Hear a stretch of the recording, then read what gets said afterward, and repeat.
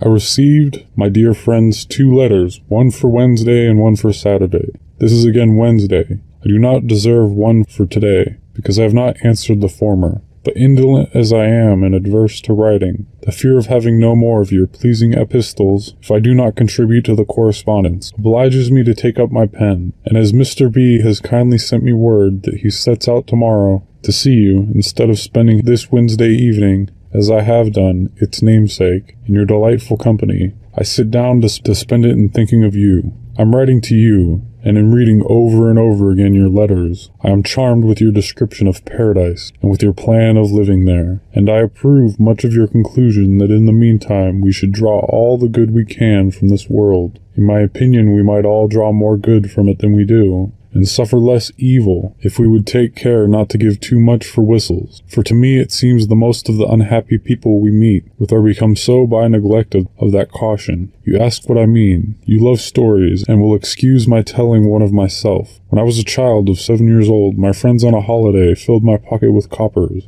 I went directly to a shop where they sold toys for children, and being charmed with the sound of a whistle that I met by the way in the hands of another boy, I voluntarily offered and gave all my money for one. I then came home and went whistling all over the house, much pleased with my whistle, but disturbing all the family. My brothers and sisters and cousins, understanding the bargain I had made, told me I had given 4 times as much for it as it was worth, put me in mind what good things I might have bought with the rest of the money, and laughed at me so much for my folly that I cried with vexation, and the reflection gave me more chagrin than the whistle gave me pleasure. This, however, was afterwards of use to me, the impression continuing on my mind, so that often, when I was tempted to buy some unnecessary thing, I said to myself, don't give too much for the whistle, and I save my money. As I grew up, came into the world, and observed the actions of men, I thought I met with many, very many, who gave too much for the whistle. When I saw one too ambitious of court favor, sacrificing his time and attendance on levees, his repose, his liberty, his virtue, and perhaps his friends, to attain it, I have said to myself, this man gives too much for his whistle. When I saw another fond of popularity and constantly employing himself in political bustles, neglecting his own affairs and ruining them by that neglect, he pays indeed, said I, too much for his whistle. If I knew a miser who gave up every kind of comfortable living, all the pleasures of doing good to others, and all the esteem of his fellow citizens, and the joys of benevolent friendship, for the sake of accumulating wealth, poor man, said I, you pay too much for your whistle. When I met with a man of pleasure, sacrificing every laudable improvement of the mind or of his fortune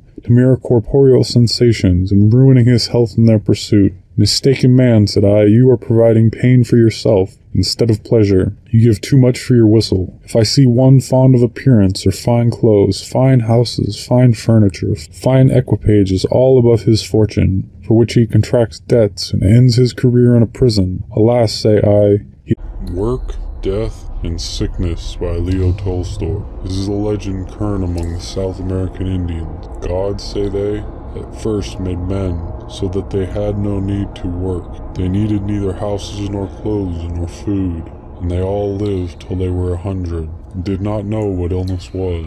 When after some time God looked to see how people were living, he saw that instead of being happy in their life, they had quarreled with one another, and each caring for himself had brought matters to such a pass that far from enjoying life, they cursed it. Then God said to himself, this comes of their living separately, each for himself, and to change this state of things, God so arranged matters that it became impossible for people to live without working. To avoid suffering from cold and hunger, they were now obliged to build dwellings, and to dig the ground, and to grow and gather fruits and grains. Work will bring them together, thought God. They cannot make their tools, prepare and transport their timber, build their houses, sow and gather their harvest, spin and weave and make their clothes, each one alone by himself. It will make them understand that the more heartily they work together, the more they will have and the better they will live, and this will unite them. Time passed on, and again God came to see how men were living, and whether they were now happy. But he found them living worse than before. They worked together, that they could not help doing, but not all together, being broken up into little groups, and each group tried to snatch work from other groups. and they hindered one another, wasting time and strength in their struggles, so that things went ill with them all. Having seen that this too was not well, God decided so as to arrange things, that man should not know the time of his death, but might die at any moment. And he announced this to them.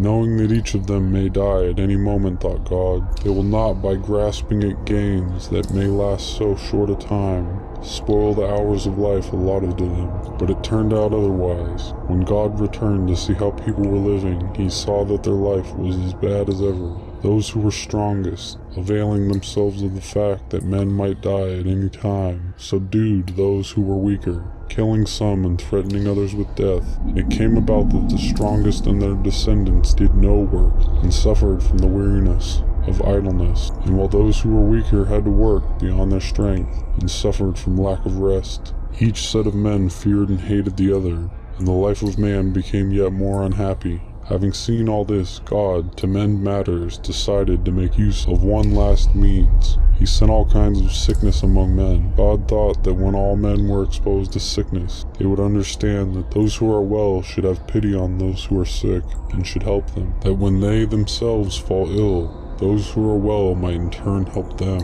And again God went away.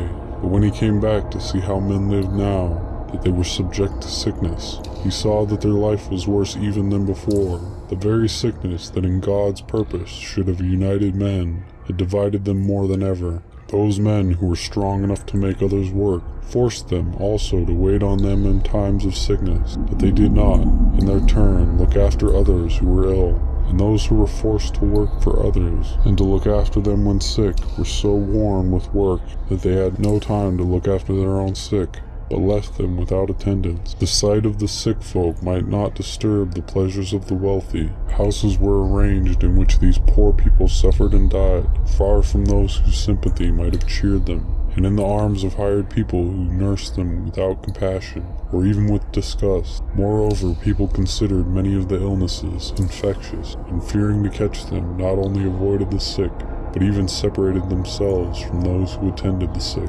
Then God said to himself, if even this means will not bring men to understand